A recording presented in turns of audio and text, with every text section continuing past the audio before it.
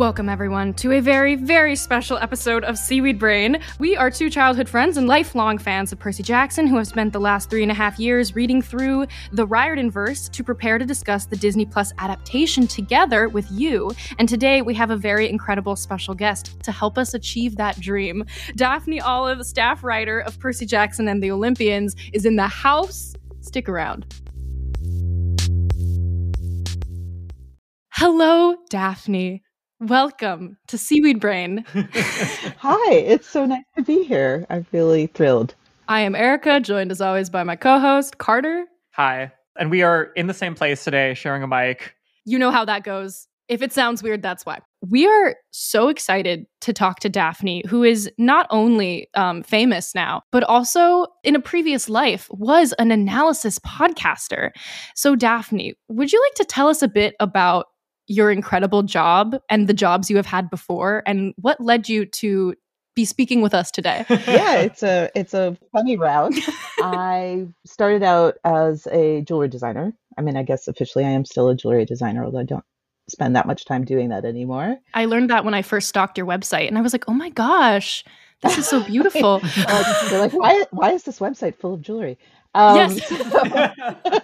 So I was always a person who listened to, if not podcasts, because that's a relatively newer thing, but I used to listen to books, NPR, pretty much anything to occupy my mind while I make jewelry, because making jewelry can be repetitive and boring, although also very fun.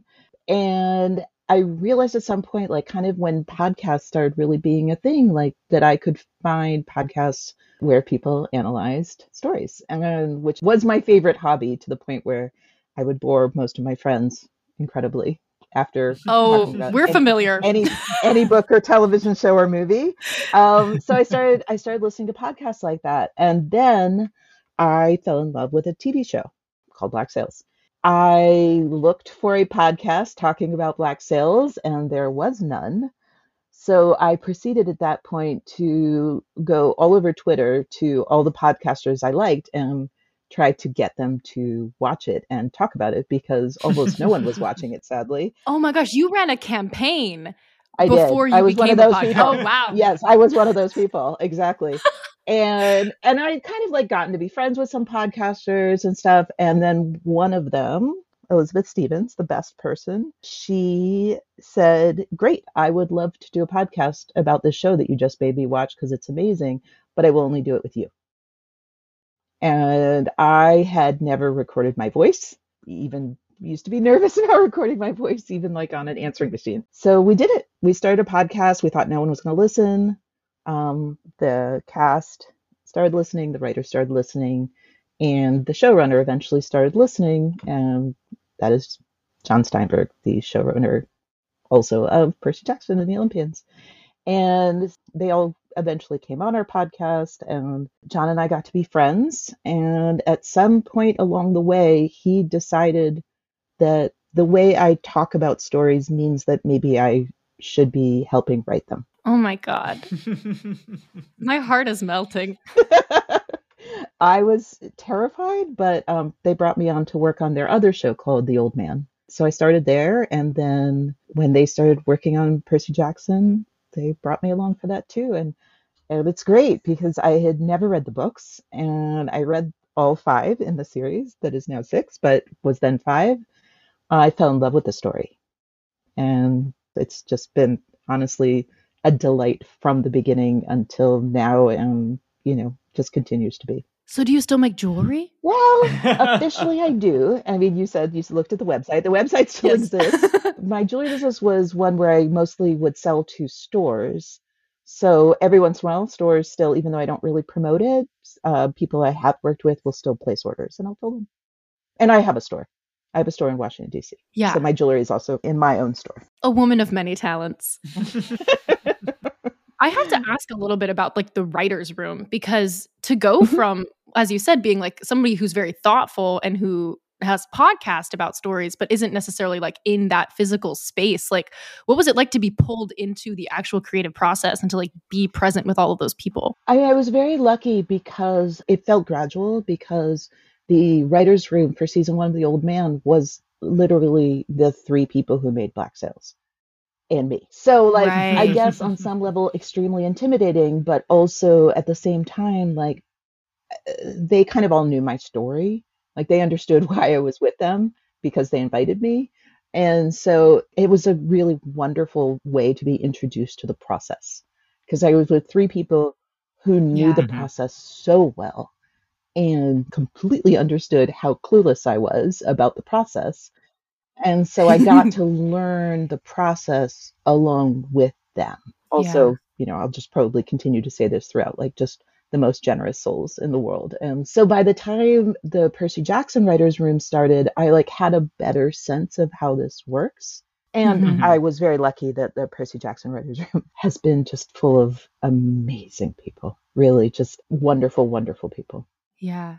I could wax on for a long time about like artistic Mhm. mentorship and how Mhm. wonderful it is to see that play out in our own fandom now that John is such a producer's producer and such like an artist's artist who like sees potential in people and wants to bring them in. Like that is one of the greatest joys of life, I feel like, is watching that kind of relationship play out and turn into art and into stories. Okay, that's enough from me. That's enough from me. I love TV.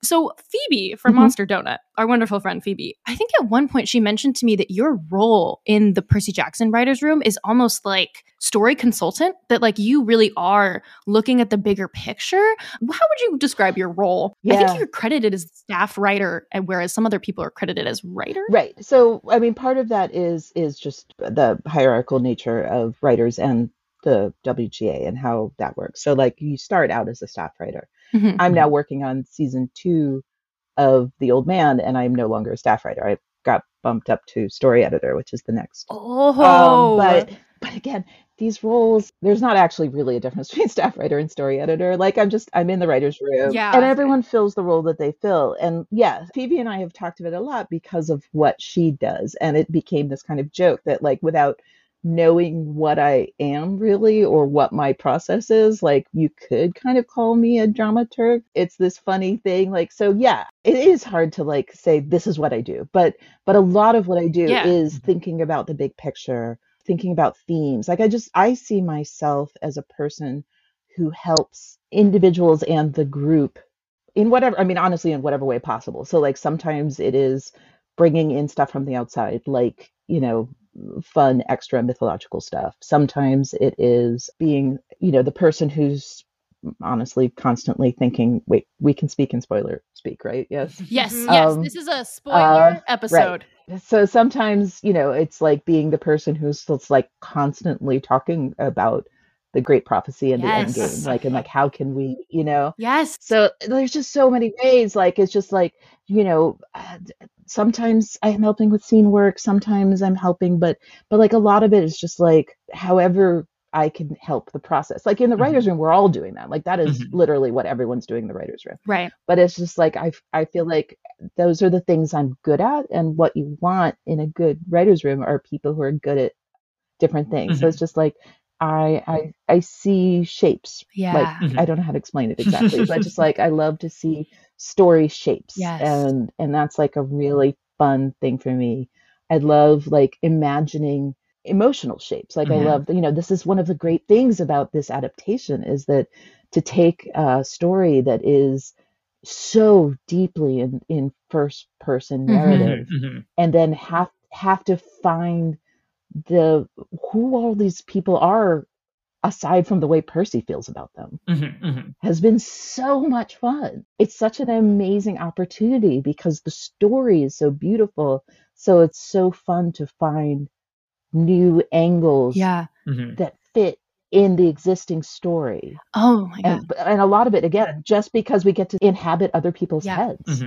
In addition to Percy's. Yeah. I don't know. When you said that, I was picturing like scaffolding. Like you're putting up buildings all around this like Percy's narrative is the central idea, but we're like creating a city now with everybody else. Exactly. And that is, I think, what is so exciting as fans of the books to get to watch like, oh, wow, like Luke is a real person. And there are things about him that we can observe that Percy maybe cannot observe. That maybe Percy's perspective isn't picking up on these things because he's a 12-year-old boy, which was something Rick mentioned about Medusa. Right. Which Luke is just, begging. He was begging to be a fully fleshed out character because he Yeah. is so interesting. And Yeah. right, I mean, he's just like, I think in the books, the relationship is presented in this beautiful complexity, but Yeah. again, just from Percy's side. So like Yeah. sitting in, Luke's head theoretically is just so much fun because right, I can speak as right. I know, right?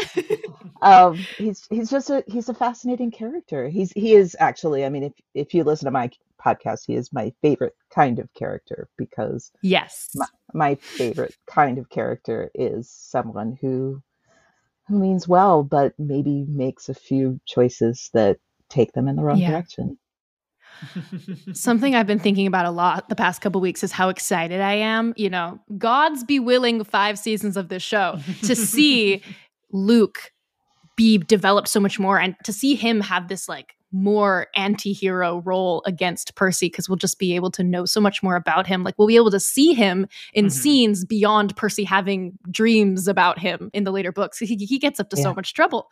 I have so many questions about the Princess Andromeda years and all of that. It's funny. I've now forgotten officially what his fatal flaw is, but Luke? I don't think they canonically. They don't say? I would assume it's Hughes, but right, exactly. I mean, that's the thing is like same as Annabeth. The whole twist of him being quote unquote the hero is, ultimately the thing he wanted most in the world. It breaks my heart. I love it. Don't, Charlie. You got this, kid. Like you got this, my dude. Speaking of shapes, question about pacing, because in our years of thinking about these books and how they fit into an 8-episode series, I don't know how much of that was sort of like sorted out before you stepped into the writer's room for it, but like what would go in what episode and how to get in and out of camp so quickly. And like how much of the episodes would have an episode shape as opposed to the thing that I think was really popular a few years ago and is still popular now of basically having, like episodes that compose a 6-hour movie. Like I feel like these episodes really are episodes and there's a beginning, middle, and end to each product. Right. And like that also feels like not inevitable. And we're curious about what goes into that decision-making process. Well, it was all outlined at the beginning. And I mean, it's funny, like as a former podcaster, I'm very aware of like the whole controversy over the idea of a 6-hour movie. Yeah, right. Right. But I'm going to middle that like a little bit is because I feel like I hate saying prestige TV, but like in television that has fewer episodes, right? Television that's not 20, 25 episodes in a season. I think that the idea of a movie is right and wrong. Like each episode has its acts, right? But you want each one to be its own unit that makes sense as a unit.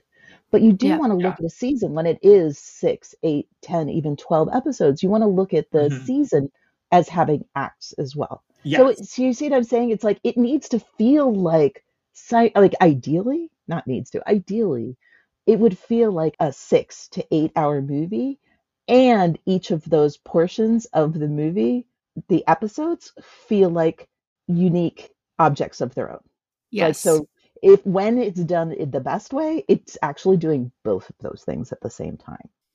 Yes. Which I'm not going to say anything about what we did, but that was, I feel like the intent was, I mean, there was definitely part of the process is like, what is the episode about? In addition to what purpose does it serve in the larger story of the season of, it all works out well of the 5-season story, like, but you want all of those building blocks to align so that each episode has a, what is it about? And then those what is it about for each of those episodes fits together into a story that has a what is it about for the season. Yeah. Yes. Wow. First of all, I think that this show, and I'll say this, is very successful in doing that. We're recording this on the day that episode 4 is dropping. Yes. And to me, we've only seen up to episode 4. That's what we got screeners for. When we saw the end of episode 4, we were like mid-season finale. Mid-season finale. Like this was the first act out of 2. Like it feels like everything is building up to the end of episode 4 when Percy is able to step in to his identity and like really embrace the rest of the quest. And that pacing was just so miraculous. But using that idea of what is each episode about, I feel like we have a question about in episode 3, which John said in the Variety article, he credits much of that episode to you. So I'm excited to talk about it with you. The new piece of lore about monsters being able to smell different things, like your weaknesses at different moments. Grover delivers this line talking about Electo. I don't know if you want to explain this, Carter. This was kind of your observation. As we were talking about it, we were like, this is the way that you set up like television. This is like the way that you like have an in-universe reason to have the thing of like where the English teacher is always talking about a book that is like directly relevant to whatever like personal heartbreak every student is going through in a TV show, you know? But like now it seems like it makes sense. Like when their episode is about like family and the relationships that cross generations, there's like a reason why a particular monster now is like going to come after them. In episode 3, we were talking about betrayal and trust and what was going to happen between these characters. And so Medusa is present to like highlight betrayal and the mistrust between, you know, their parents, that whether or not it's going to play out between the two of them. We were like, this is such an interesting piece of lore, but it also feels like such a great storytelling device. And I don't know if we hallucinated that or if, and you can also say pass and no comment at any time. It's a funny thing to walk that line between wanting to talk about it and definitely not wanting to tell people how to understand what our intent was. Yes. So I know that Medusa is not literally the first monster that they encounter, but on many levels, she is like the first kind of featured monster in that way. Quote unquote monster, I will say, to be true to our show. I remember that just felt like a huge stroke of good luck. For me personally, because I have been obsessed with Medusa and Athena as a story forever. So that was just super fun for me personally. But in addition to that, the thing that's so interesting about Medusa on so many levels is that she weirdly, or not weirdly, or intentionally, Uncle Rick, we'll see. But like she's so perfect as their introduction, not just to the world of, not just to the mythological world, but to each other, right? Because even though, you know, on many levels, Percy is a Theseus, not a Perseus, but, you know, that's just my thing. Yes. But weirdly, he's a Theseus and a Perseus, right? Like he is Theseus in that, you know, he didn't know who he was and that his father was beside it. And like, it's such a Theseus story. And Theseus was also a person who was like a bringer together of people. Yeah. I knew I was going to end up doing this. Like, I was trying not to go down my Theseus road, but it was Please bound to happen do. sooner or later. Yeah. Yes, one of my favorite, like one of the most important books to me, and one of, other than my name, which is really why I started reading Greek mythology. The other thing that made me love Greek mythology is a book called The King Must Die, which is the Theseus story. Okay. Could not recommend. We'll link it in our show notes. So this is Mary Renaud, and it's old. Like I think it's from the 50s. I feel like I should know this better than I do. All of her books are great, but that's a different podcast. Okay, cool. But The King Must Die is really a beautiful book about the responsibility of leaders, about community, about the gods, about the relationship between humans and the gods, about fate. But it's so interesting. Back to Medusa. It's so interesting in how many ways she intersects with our characters, right? So like there's the literal thing of like you have a son of Poseidon and a daughter of Athena, right? So that's obvious. But the place that she holds, I think, you know, for me, and I think what made it fun in the show is that she's the perfect example of what it means to be not a god. So I'm going to include lots of different categories of characters. What it means to be not a god living in the vicinity of gods. Oh, ow. And I think that, you know, if I was going to boil down this story to like one thematic concept that really speaks to me, it is that.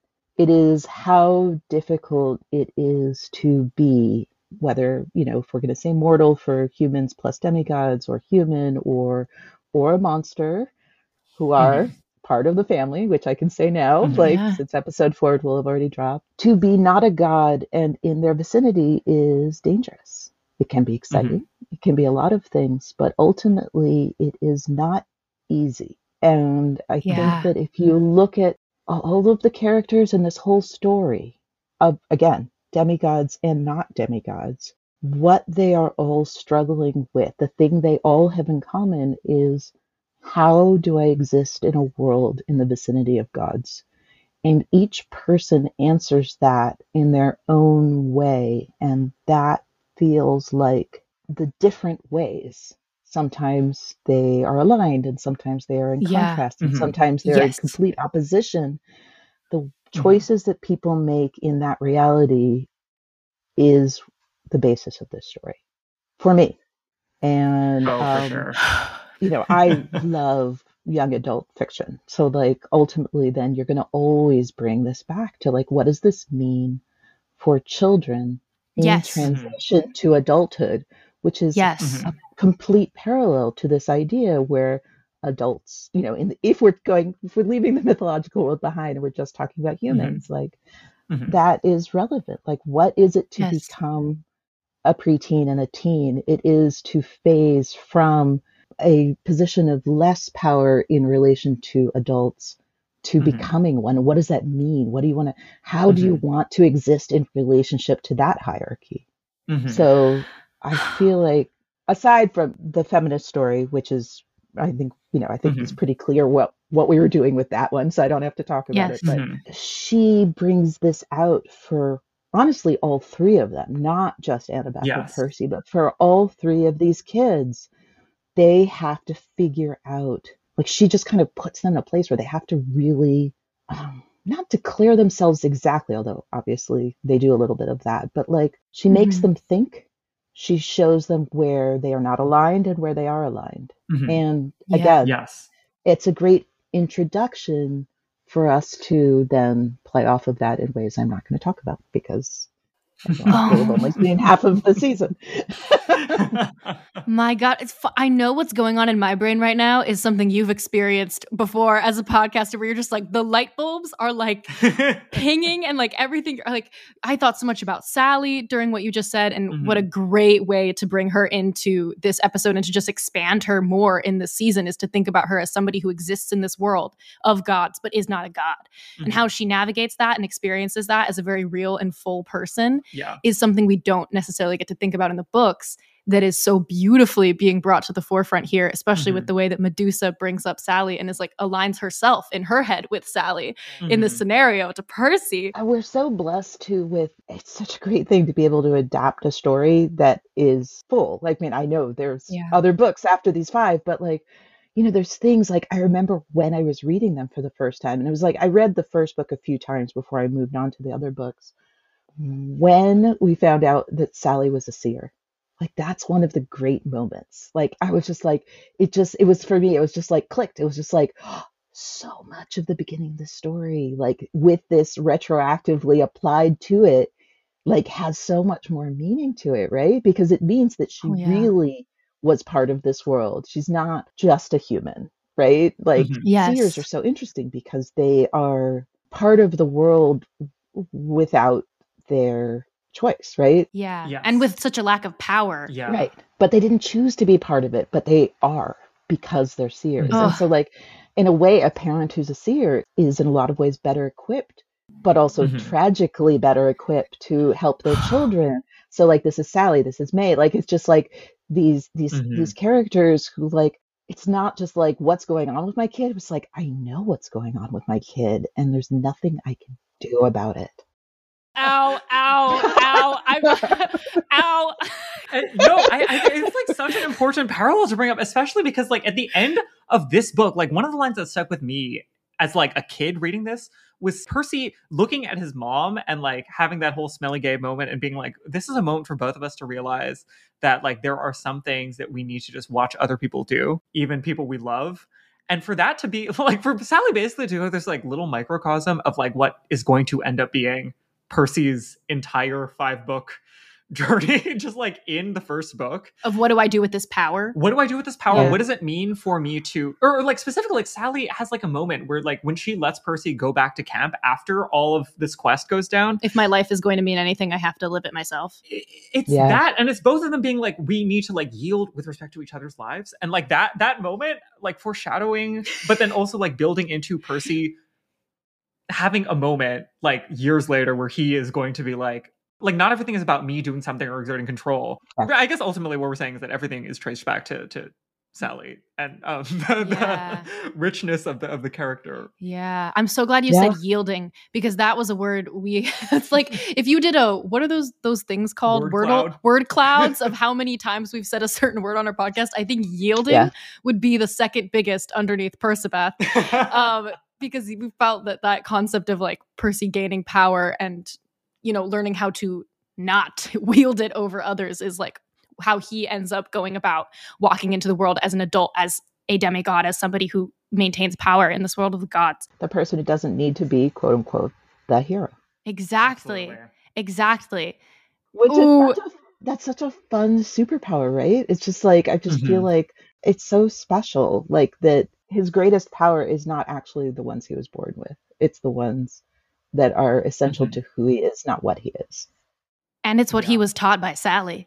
That this is the lesson that makes him a hero. And I have to say, like, on my millionth rewatch of episode 1, I finally caught Glenn as Chiron saying in the Met, like, these statues, they show us what we're capable of, as Percy is staring up at Perseus holding the head of Medusa. And that wrecked me to my core, because I was like, what clean writing to lay the foundation for the story that Percy is going to see this violence and think about the violence he is capable of, and then enact some of that violence in this episode. In episode 3, the moment when I'm wondering if this was in the script, the moment where he literally like assumes the pose of the statue and then immediately like recoils and drops it was while Annabeth is watching from behind the door gate. We could write an essay about Annabeth watching from behind the gate.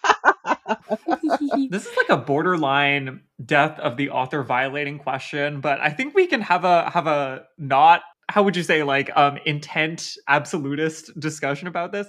At our little like watch party that we had for the episode, one of our friends like reactions to the end of it was like, that was really good, but I really thought that Medusa was going to be part of the team. They were my God, that she was going to join the quest. They were like, I'm surprised that they still killed her at the end of the episode. And like in my head, I like had to pause and think about that and be like, I think that this was the right choice and that it wouldn't have made sense, like even if you set aside the canon of the books existing. But I'm sort of wondering, like, if you like have thoughts on the alternative story value of an ending where Medusa isn't killed, or if you just feel like it's such an inevitability for the way that the story works that it like isn't I don't know, something that you thought about. No, I'm going to answer this in a hopefully still being a dead voice of the dead author. I feel like as part of my personal process, I can't speak for the other writers, but as part of my personal process, if I haven't imagined scenarios, like imagine not just like structurally, but like imagined emotionally scenarios outside of the way the story ends up going, just because, again, like I said in the beginning, just like inserting myself in the head of a character and imagining all the ways this could play out emotionally for them in a way that's true. So like there is what happens and then there is what feels true. So your question feels to me like a compliment, because your friend imagined something that felt true and isn't the way it went, which ultimately is like a beautiful thing also in a story where like, did we want for a minute for Medusa to just join them? Yeah. Uh-huh. That means we did our job well as far as I'm concerned. Absolutely. So I'm taking this also as a compliment. Thank you. It's just like that you wanted something so much and you don't get it, but you don't get it in a way that also feels satisfying.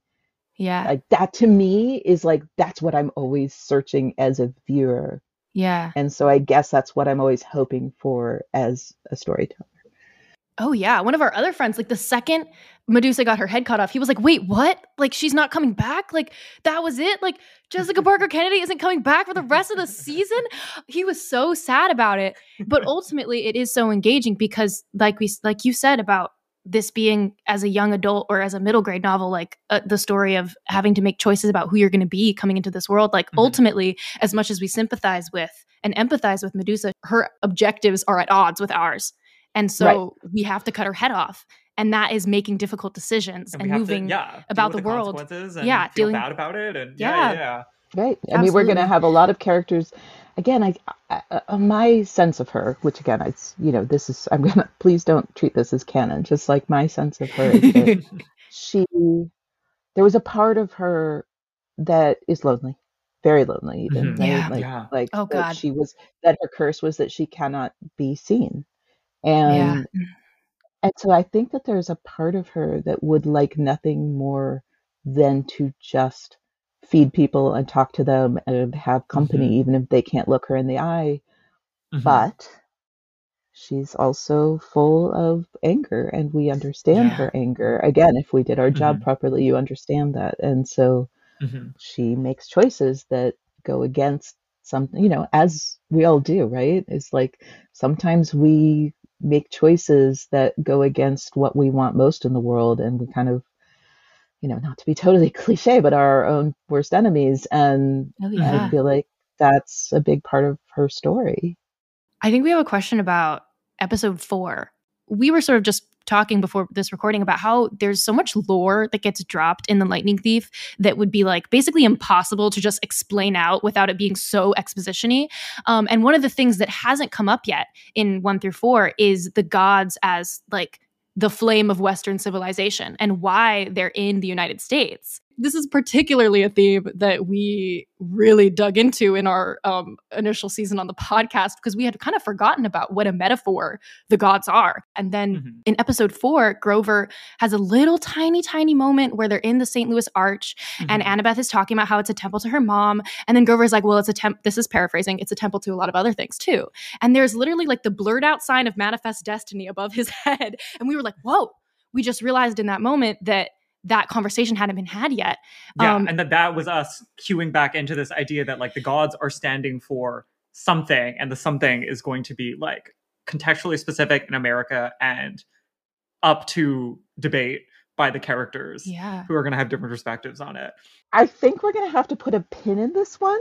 I guess I can say, since you all did invite me already to come at the end of the season, let's go back to this question at the end of the season. Oh, I'm so excited. In a lot of ways, that is an amazing, perfect answer. That is like the most perfect answer we could have hoped for. For backstory for our listeners, we had communicated about Daphne coming on at the end of the season. And then literally after episode 3, I was like, there's just too much to talk about with Medusa alone. So this is like the Medusa appetizer episode to the full season conversation. I mean, the Medusa echidna appetizer. Come on. Exactly. We need to talk about echidna. Suzanne Cryer. Yes.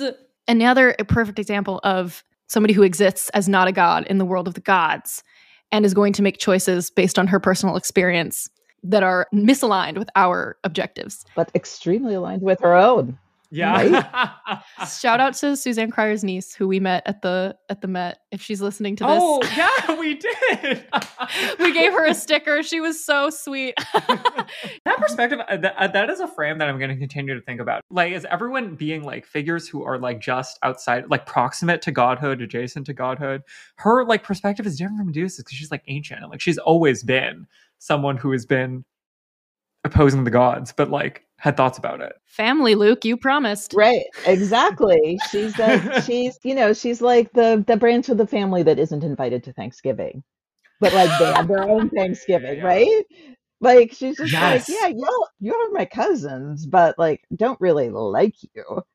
But I like my family, like my immediate family rocks, and and here's my new baby, or whatever, my newly regenerated baby.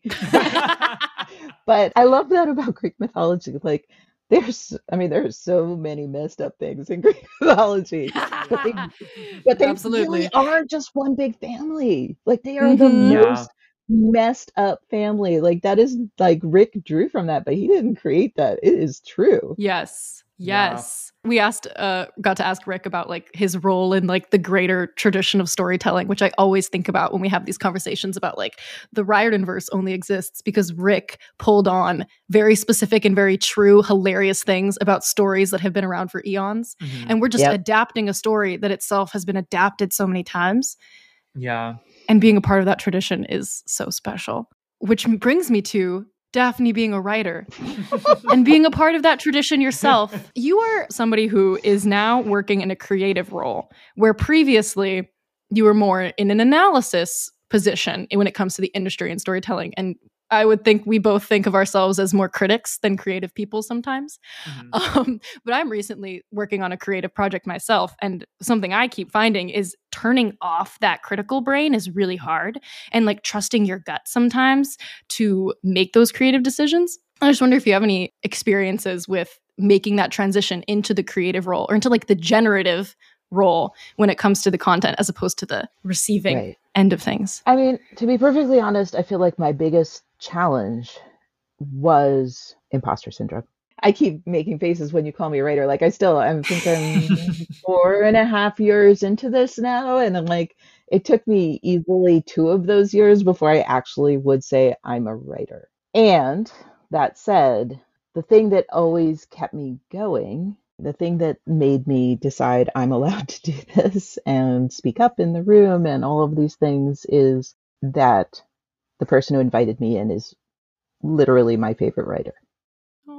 So I just keep telling myself that if John thinks I can do this, then chances are I should be here. Absolutely. As far as the critical brain and the creative brain, I don't know. I don't know if I've actually tried to turn anything off. I mean, I feel like the best way to be is just to like turn everything on and just let every part of you be part of this. That said, there was a lot of stuff I had to learn, right? Like, so like there were ways that I talked about stories in my podcasts, but there was a lot of stuff like I knew nothing about. So like we never touched like process. We didn't. Very similar, I feel like, to what you all do is like we treated it as literary analysis. We didn't talk about like what we think the people's choices were, or trying to guess like, you know, what, you know, director was doing. You know, we just didn't bother with that. We was like, there is text. The show as we have it is text. Exactly. In this case, you have dual texts of the books and the show to discuss, but I've had to learn a lot of that stuff. So it's like learning about editing was huge. Like, and I still have so much to learn, but like the more I learn about editing, the more it helps me understand writing. And that's been fascinating. And like, because I remember at some point just before, when I was still a podcaster, just in our friendship, I remember John saying that the script is, you know, even though there's many drafts of a script, he said that the script is the first draft. And that there's so many layers and so much collaboration and so many elements that end up coming together. And it's just like, you know, that's a big reason why I've tried to spend a lot of time on set. It's just understanding. It's so beautiful. Yeah. Making a television show is just hundreds of people who are just so talented at something that they're doing, that like maybe it's something you didn't even know is a job, and like they're all the best at that thing, and like all of these things together are what makes it happen. And like getting to sit in on post-production, I'm just very lucky that I get to do that sometimes, and just like all of that. So yeah, I think it's best not to turn anything off, and to be open. Like that's the other thing that I think, I honestly, I think if I had started, I'm not young, which they can't tell from the podcast. This is essentially my third career, which I started not as a young person. I think if I had done this younger, I wouldn't have been as excited about listening. Because I feel like, just me personally, not that young people aren't good at listening, just me personally, the person who I was and the person I am now, I'm just fascinated by the world. And so that's is such a treat, is just, and it's such an important part of all of this is to be open to learn, because there are so many people to learn from on so many levels of this. And it's just amazing. It's honestly amazing. There you go. Screenwriters listening to this, future filmmakers. It's all about turning your brains on and listening. I have a silly question to close on, which is, will you tell us about how your daughter's paintings made it into episode 3 in great detail? I mean, it's funny. This was a process. We are very close. Like, I'm very close with John and Dan. And, they had met her already. They knew her. They knew she was an artist. And it actually was like a while ago that John had suggested maybe, we would, in one of the shows, not necessarily this show, but like that one of her paintings would end up in a show. And she was like a little like honored by that, but a little like, ooh, I don't know. Like, she was nervous about making something specifically for the show. And then out of nowhere, it just turned out when they were in post, a lot of cities have banners like that, and they needed it to cover it with something that wasn't Vancouver. Spoiler, it's not Vancouver. I mean, it's not New York where they get out of the taxi cab. And so John just texted me. He was like, do you have anything ready? Like, anything that she would want to offer up to this. And so she and I went through just the stuff. We weren't even home. So we just went through the pictures that were on my phone. And these are these 2 watercolors that she had done for her art class. One of them is actually a watercolor of toddler her that she did from a photograph of herself. And so, so the small child on the left, that is actually her. Oh. And another thing that I didn't tweet about is that the name of the gallery is in honor of my grandmother, Shirley Gallery. And that was my grandma, Shirley, who died while we were working on Percy. And she was a psychoanalyst and probably the biggest influence in my life and worldview. And she used to love, she was not a television watcher, and she actually thought back when I was podcasting, she thought I was working on television then. But so when I got the job, she was like, but you've been working on television this whole time. I was like, yeah. But one of my favorite things to do was to sit and talk. Like, she and I would basically psychoanalyze characters. This was more for the old man than for Percy, but we did it. And so it was like she kind of had a relationship with all of this stuff. So it just felt, it was just a neat opportunity to honor the generation below me and 2 generations above me at the same time. And it was just because he texted me, it was like, do you have some paintings? We need some. That's so special. That's like the perfect bow of, like, you're just speaking about collaboration and like the beauty of so many different people working on this together to make it happen. And it's so personal for everyone. Like, that's, it's like everyone has relationships, and that's like, I don't know, that's a neat part of all of it too, is like a show like this is built out of people who just like each other a lot and like what the other people do. It's like the most unbelievable feeling to reconcile that there's all of these people with all of these jobs, from writer to lizard wrangler, who are working together to tell this story that, like, we care about so much. It's absurd. I can't imagine how Rick and Becky have felt in the past couple years and like in the last month, but it is like the most joyous and like surprising and incredible, uplifting, vindicating feeling that there are so many people working together for this. That's all we hope for, honestly. It's just like, it's an honor to be able to, obviously to work with Rick and Becky is a huge honor, and to be able to be a small part of translating this story that means so much to so many people, hopefully in a way that also feels meaningful to them. It's just, as someone who came out of a world that, of fandom, it's just, for me, but I think I can speak for everyone. It's such a wonderful opportunity and gift to be able to do this. Listeners, whether you are folding laundry or cleaning your house or driving right now, I want you to join us in a rousing round of thank you, Daphne. Thank you, Daphne, for not only being on Seaweed Brain today, but also helping to write our favorite story of all time and bring it to the masses with such care and specificity and love and thought. And we can't wait to have you back in like 3 weeks or 4 weeks to talk about the rest of the season. Wow. It's 4 weeks. This all goes so fast. It's like you work for years on something, and it's just like, oh, in 4 weeks it's done. And then everyone's like, Wild. season two. Thank you so much, Daphne. We really appreciate Thank you spending your you. evening with us. Wait, can I do how, what I'm obligated to do at the end of this podcast? Please. Yes. I really think that everyone listening should also watch Black Sails. Yeah! You can stream Daphne's podcast wherever podcasts are heard. Supposedly, Black Sails should be on Netflix any minute now. Let's hope. If not, you can join me in creating a free trial for a Stars add-on to your Prime Video account, and I'll be there listening to Black Sails, especially when Percy ends. Oh my God. In like February, March, that's going to be my little dessert. Yeah, my little withdrawal treat. Tell your friend who was like, I want more Jessica Parker Kennedy. There's just a whole 4 seasons of her. We're also going to link to Daphne's jewelry in our show notes today. Support every single one of her careers, please. Watch Percy Jackson. Do you have anything else you'd like to promote? The old man? Does your daughter maybe have like an art Instagram account? Yeah. Can we buy your daughter's art online?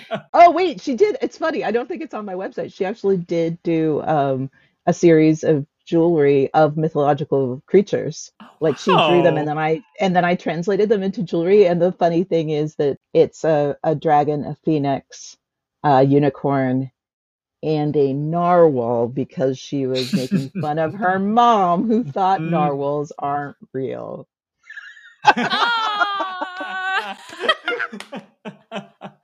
That's beautiful. May we all live in mythical, ethereal bliss.